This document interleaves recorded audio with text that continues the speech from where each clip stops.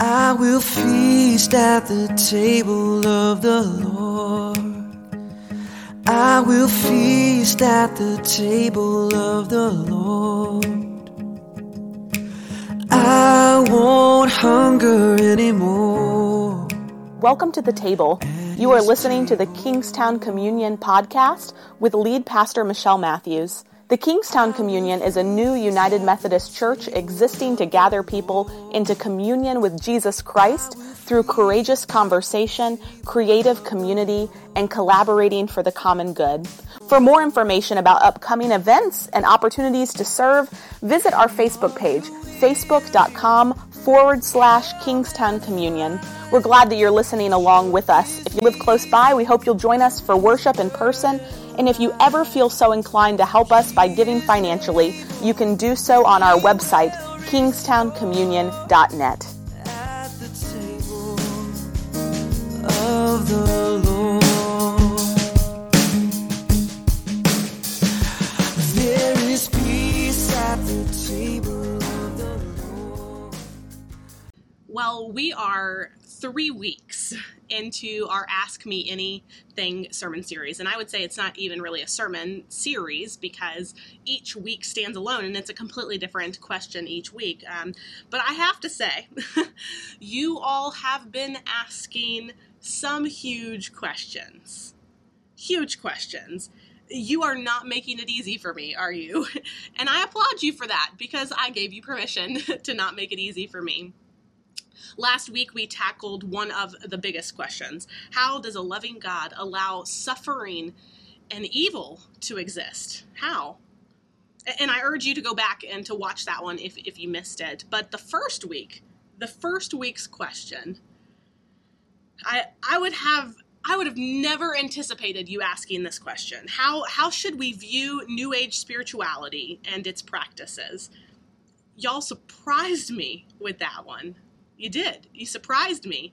And you all have surprised me also with your feedback about that sermon that I preached. It's kind of a thing that we pastors know that we rarely ever get feedback on our sermons that is encouraging or lighthearted or positive. Normally, when people make a huge effort to reach out to give feedback of some kind, it's because in some way a sermon has rubbed them the wrong way or has unsettled them in some way. And being unsettled is not always a bad thing, right? And it seems that for some of you, that sermon did that for you. I don't feel like you all were unsettled with me, but you were unsettled by Christian theology. Some of you even submitted anonymous new questions since that sermon about New Age spirituality, wondering, in light of it, if whether or not you're even a Christian at all, because you're looking for a faith that, in your words, is open. That holds within it this openness, this expansiveness, this room for Jesus and room for New Age beliefs and practices and even pieces of other faith traditions like Islam and Judaism and Buddhism, right? Like you want it all. You want room for it all. And one anonymous person even asked, is there even such a church like that? Is there? That lives in that kind of openness, that dabbles in and makes room for a bit of everything? Is there a church like that? And I have a few answers to your questions today, which I promise will eventually be relevant to today's question and sermon and scripture.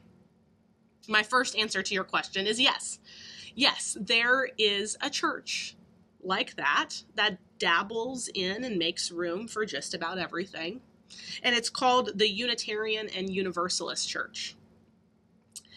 And I have known many people to have come out of this faith tradition or attend for some period of time a church of this kind. But I don't know a single person who hasn't eventually found that level of everything goes to eventually be fully unsatisfying to them.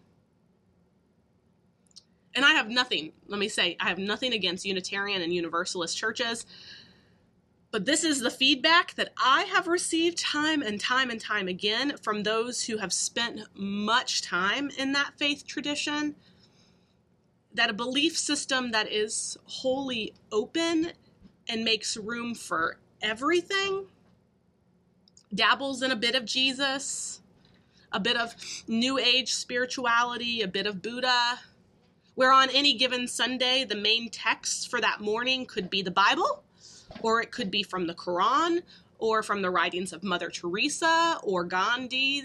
That a belief system that is wholly open like that makes room for everything, really feels like it makes room for nothing at all. This kind of openness feels really good. I understand your desire for it. It feels really good. It seems so beautiful, right? Coexist until your life falls completely apart and you need something to believe in, to cling to hold on to get you through the worst parts of life. And that kind of openness, everything goesness, just feels empty, like you're standing on quicksand, like you have nothing to actually hold on to in your faith when things go terribly wrong. My hope is built on nothing less than Jesus' blood and righteousness.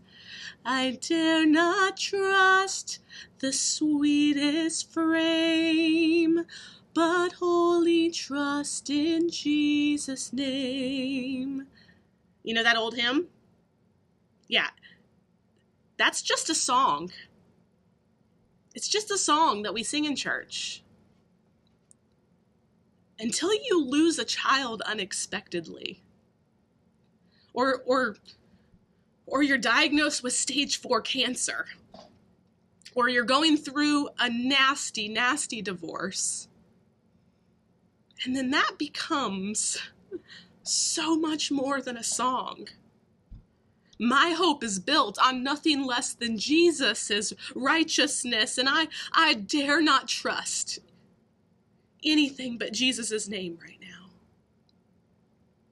What I have heard time and time again from people who have ended up at Kingstown out of faith traditions like the Universalists and Unitarian that believe in just a bit of everything, is that is wholly unsatisfying and empty when life just blows up. So that's my first answer for you. My second answer, for those of you who questioned your faith a bit after my first sermon in this series, who questioned whether you were even Christian after I answered that first question, how do we as Christians view New Age spirituality? My second answer is really more of a question for you. Did you listen to the entire sermon? Did you listen to the end of it? Because I'm concerned that you missed a crucial part of it. Somehow, some of you heard that you can't be a Christian and collect crystals and burn incense. Some of you heard you can't be a Christian and practice yoga. Or you can't be a Christian and enjoy reading a horoscope or believe in chakra and energy centers in the body. If you got that out of my sermon, I urge you to go back and listen to the whole thing in its entirety. Because though, yes, I did name some of the flaws within the underlying theology of most New Age spirituality, I also said that within the theology of the redemption of Jesus Christ, so long as it is grounded not in our own divinity, but in the divinity of Christ, there is this cosmic openness. There's room. I didn't say go repent from your wicked ways. Because if we place Christ at the center, then Christ is all in all. And that's how I concluded that sermon, with a quote from St. Francis of Assisi about the cosmic openness of the God of Jesus Christ, that the magnitude of things can manifest the wisdom and goodness of the triune God, who by power and presence and essence exists in all things, whose center is everywhere and whose circumference is nowhere. Do you see the difference there? Do you see the difference between this kind of cosmic openness grounded in the redemption of Jesus Christ, rather than a spiritual openness where everything goes, where we believe in a bit of everything and therefore believe in nothing really at all? Do you see the difference? Which brings us to our third question today. And while some of you ask this question directly, many of you ask this question through kind of hinting at this bigger question. Is there really one way to God? One right faith? And is Jesus the only way? And if so, are my Jewish and Muslim and Buddhist friends all going to hell? Well, what about the most selfless, self-giving atheists that I know? What about those who have never even heard the name of Jesus? If there is only one way, how do we understand and leave room for friends of other faiths? Can we make room for them? In other words, Jesus says, I am the way, the truth, and the life. No one comes to the Father but through me. I am the gate to the kingdom, and the road to eternal life is narrow. Is Jesus the only way? And if so, are all these other people just doomed for all eternity? It's another question of God's cosmic openness. Is the way of salvation as narrow as Christianity seems to make it? Is there just one way? Over the years at Kingstown, I have answered this question in a variety of ways, in a variety of sermons. We answered it in our Apostles' Creed sermon series. We talked about it in our Romans sermon series. But today I want to do it in a wholly new way. So if you have, listened to every episode on our podcast, which many of you have told me you have, I want to give you something new to take away today. A way that might kind of blow your mind a bit today. You ready for that? A way to explain the cosmic openness of God while still affirming that, yes, we as Christians believe that there is only one way, the way of Christ. First, as Christians, we have a set of beliefs that distinguish us as Christians. We call these orthodox beliefs. And just to be clear, this is not Orthodox like Greek Orthodox or Russian Orthodox. This is not like a particular denomination or sect of the church. Orthodox meaning right belief. Right belief. That to be a Christian church, we must believe in these core tenets of faith. We might disagree on all kinds of other stuff between denominations and churches, right? But we all believe in these. And those core Orthodox Christian beliefs include believing in the triune God, Father, Son, and Holy Spirit, that God is three in one. Believing that Jesus Christ is the Son of God, not just a prophet or a wise teacher, but the Son of God. And believing that Christ is the way of salvation, the way, the truth, the life, as revealed in the scriptures of the Old and New Testament, including the life, death, and resurrection of Jesus, right? Those are our Orthodox beliefs. These are our Orthodox beliefs, and they are the beliefs that I, as your resident theologian, am called to guard and to teach and to witness to, so that Kingstown does not stray and become something other than Christian, right? However, at Kingstown, we live out we live out this orthodoxy in a way that some have called generous orthodoxy, which means that we stay true to the core tenets of Christian theology while embracing the cosmic openness, the bigness of the redemption of Jesus Christ. And today I want to give you a pathway for how to describe such an openness, a way that might blow your mind a little bit, like I said. You ready? For the first 2,000 years of Christianity, we Christians have largely wrestled with, struggled with, tried to understand Jesus. Not Jesus Christ, Jesus. We have spent the last 2,000 years trying to understand and witness to and worship Jesus of Nazareth. And we haven't done it very well. And the reason we haven't dealt with Jesus of Nazareth very well is because we didn't realize that Christ is not Jesus's last name. We just put the two words together, right? Jesus Christ.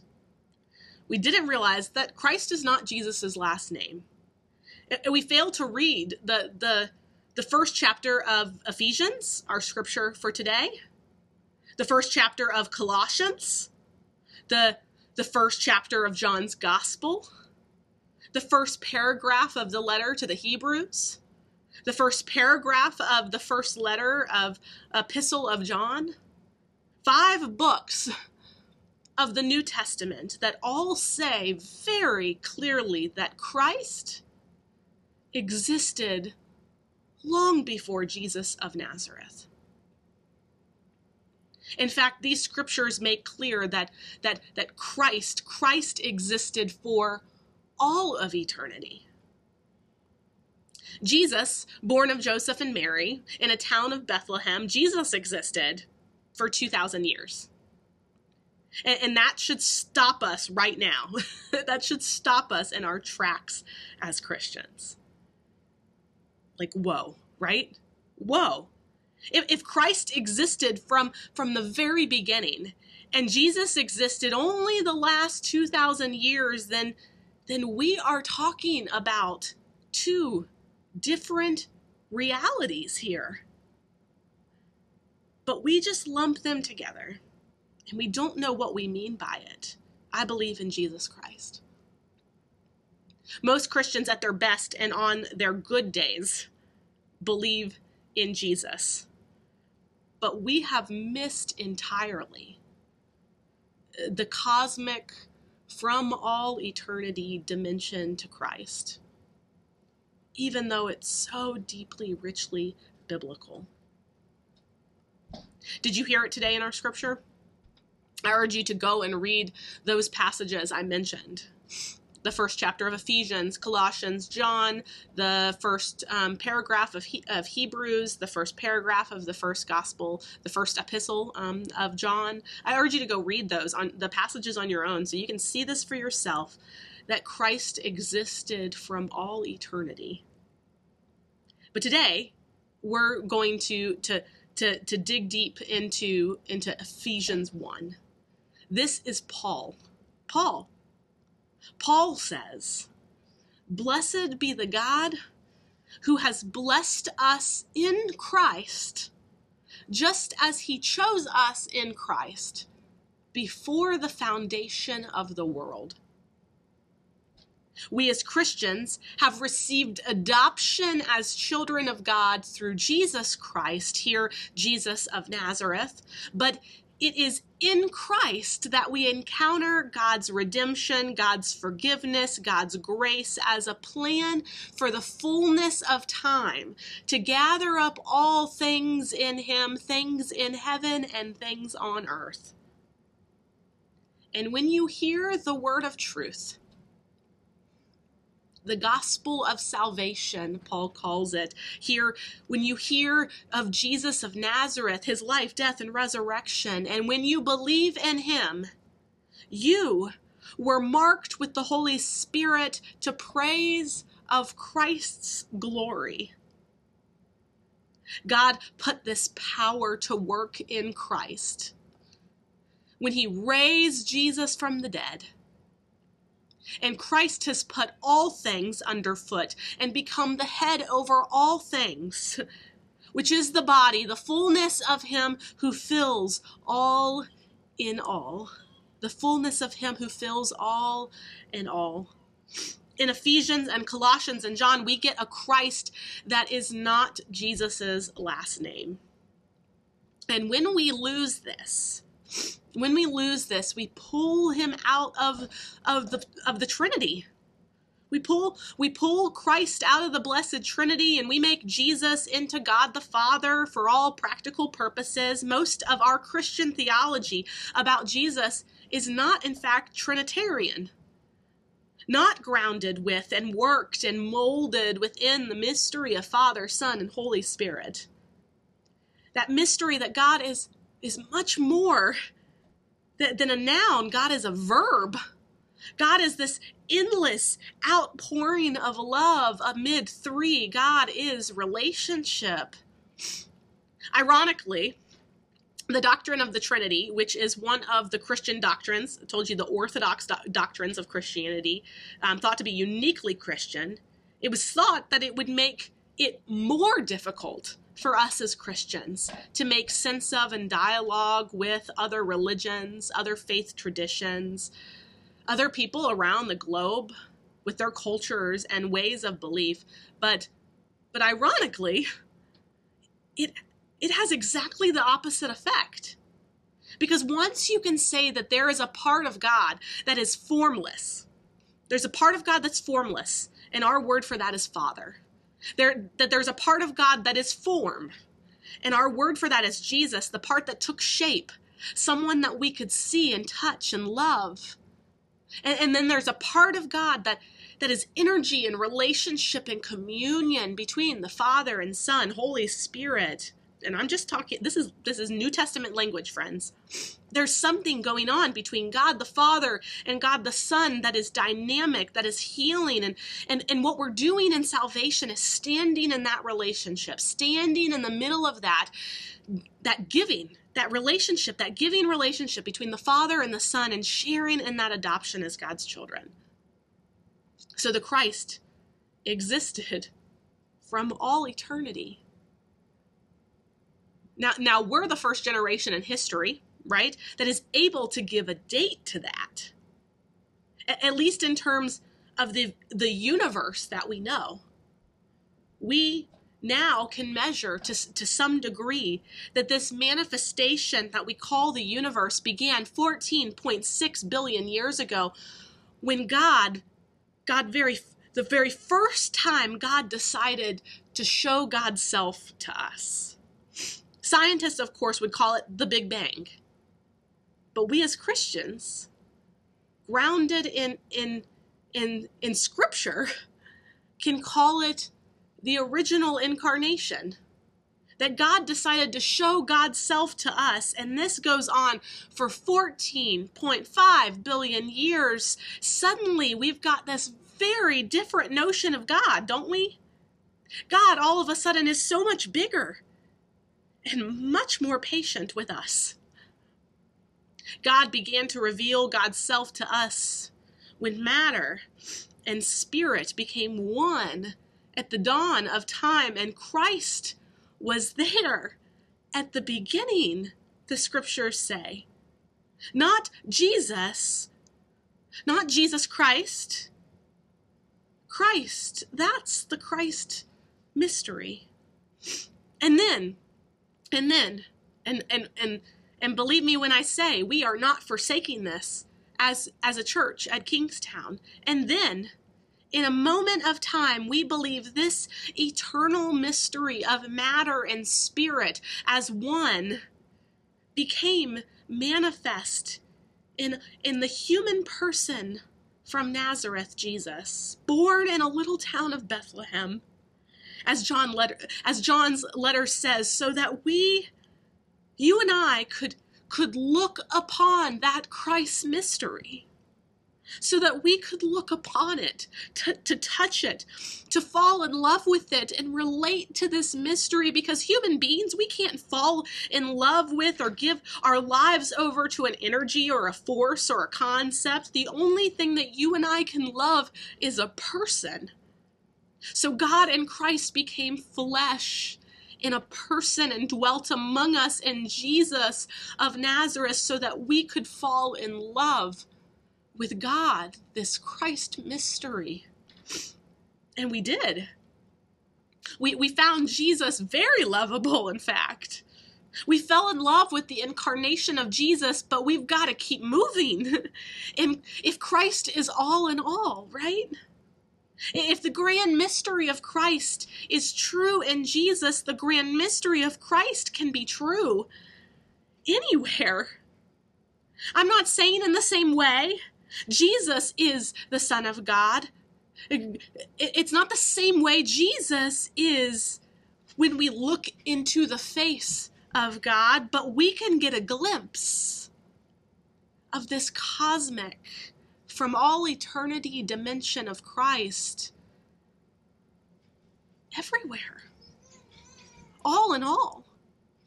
We can begin to see the mystery of Christ at work in other nations and religions and peoples and places and natures, in cosmic realities and energies beyond our wildest imagination, participating in the relationship between God the Father and Christ the Son.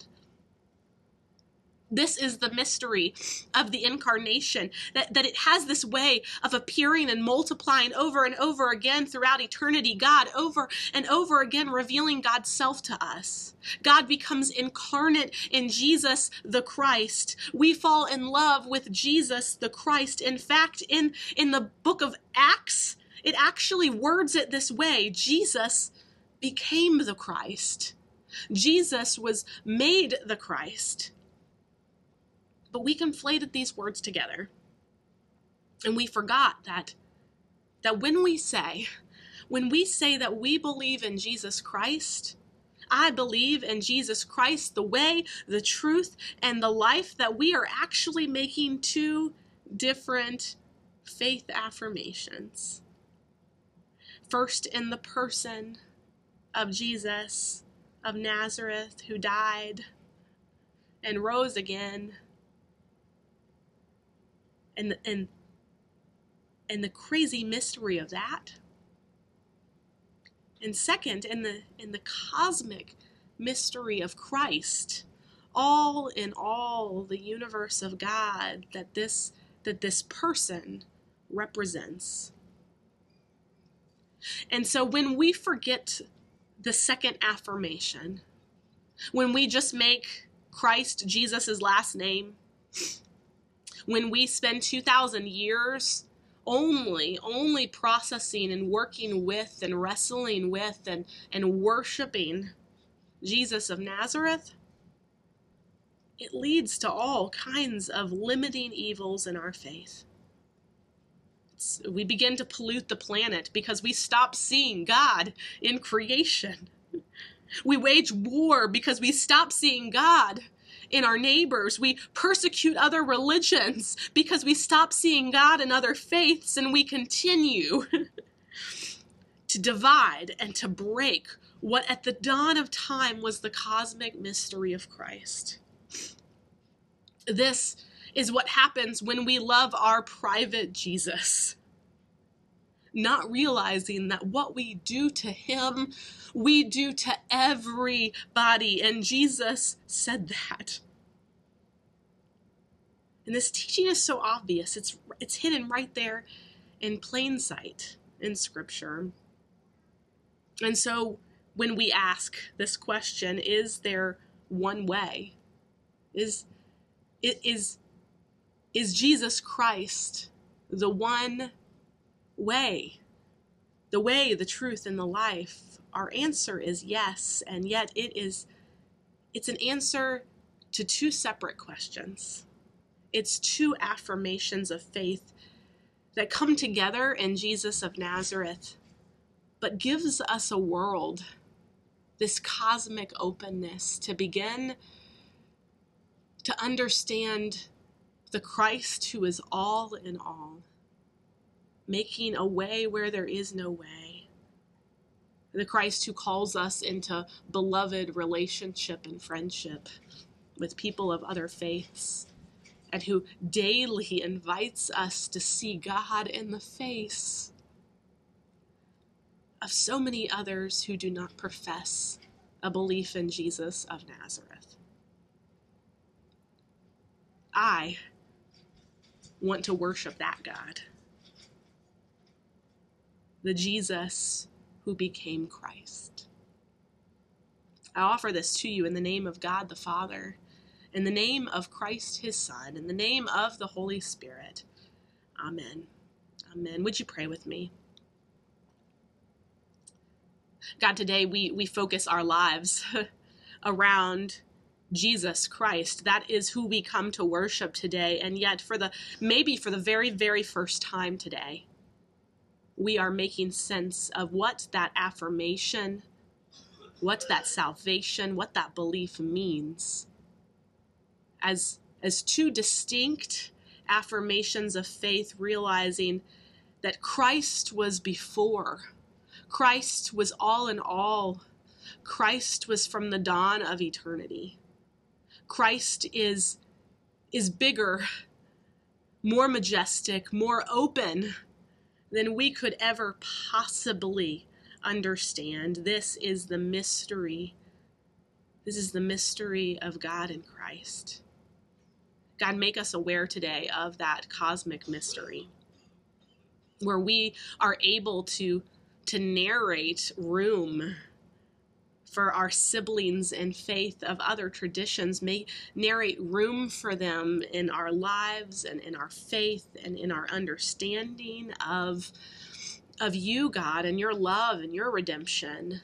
Narrate room for them while still professing the belief that Jesus Christ is the way, the truth, and the life. God, we fell in love with Jesus. We fell in love with you made flesh, Christ, in the person of Jesus of Nazareth, because we got to hold you. We got to see you, touch you. You weren't just this cosmic Christ reality, this energy, this communion, but you were real. And many of us today are in need of that realness, that touch you, grab a hold of Jesus-ness today, where we can be assured that our hope is built on nothing less than Jesus' righteousness, where we can trust in Jesus' name through the toughest parts of life right now. God, we grab hold and we fall in love all over again. And we join with Jesus, who prayed in Christ to the Father, "Our Father who art in heaven, hallowed be thy name. Thy kingdom come, thy will be done on earth as it is in heaven. Give us this day our daily bread, and forgive us our trespasses as we forgive those who trespass against us. And lead us not into temptation, but deliver us from evil. For thine is the kingdom and the power and the glory forever. Amen." At the table of the Lord.